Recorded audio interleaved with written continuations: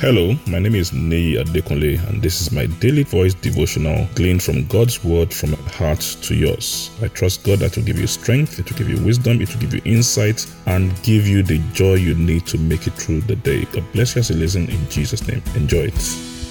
A great day to you in the name of Jesus. We thank God for His love and grace. We thank God for His mercies that never comes to an end.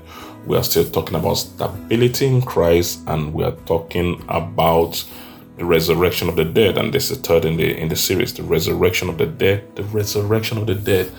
And like we said earlier, death is something that most people don't like to talk about. People are scared, the fear of death. But we see that in the Bible, fundamental teachings, it went straight into it, and it spoke about the resurrection of the dead. And believe me, what the resurrection of the dead actually talks about is the breaking of the power of death. The resurrection of the dead actually means conquering victory over death, that death has been defeated. Why? What does it mean? It means this person was there, he was dead, but somehow some power broke that power of death, rose the person back to life, brought the person back to life to die no more. And that is Jesus. And He wants us to understand that in Christ, death has been defeated. Now let's read the book of Revelation chapter 1 verse 5 in the contemporary English version. Revelations 1:5 contemporary English version. It says, "May kindness and peace be yours from Jesus Christ, the faithful witness." Jesus was the first to conquer death. Take note of that. Jesus was the first to conquer death. Not the only one to conquer death, the first to conquer death. And this is what resurrection is all about. In a world where death is, people use death to terrorize people and all that. Jesus was teaching in the book of Matthew. He said, listen, don't fear the person who can only kill the body and have nothing to do again. He said, but fear him who after killing the body can throw it into the lake of fire for the second death. God is more powerful than the devil. In Christ, death is not what to be terrified. God is the one that should be feared. The Bible says it's a fearful thing to fall in the hands of the living God. Even death fears God. Why?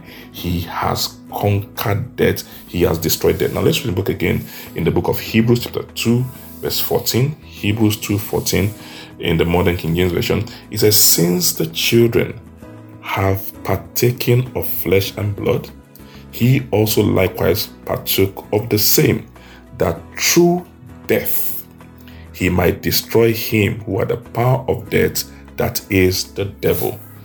Jesus, through his death, has destroyed him that has the power of death. And it didn't end there. If you go to verse 15, he said, and to deliver all those who all their lives were subject to the fear of death. Listen, God wants us to understand that's what this resurrection thing means, that death has been conquered.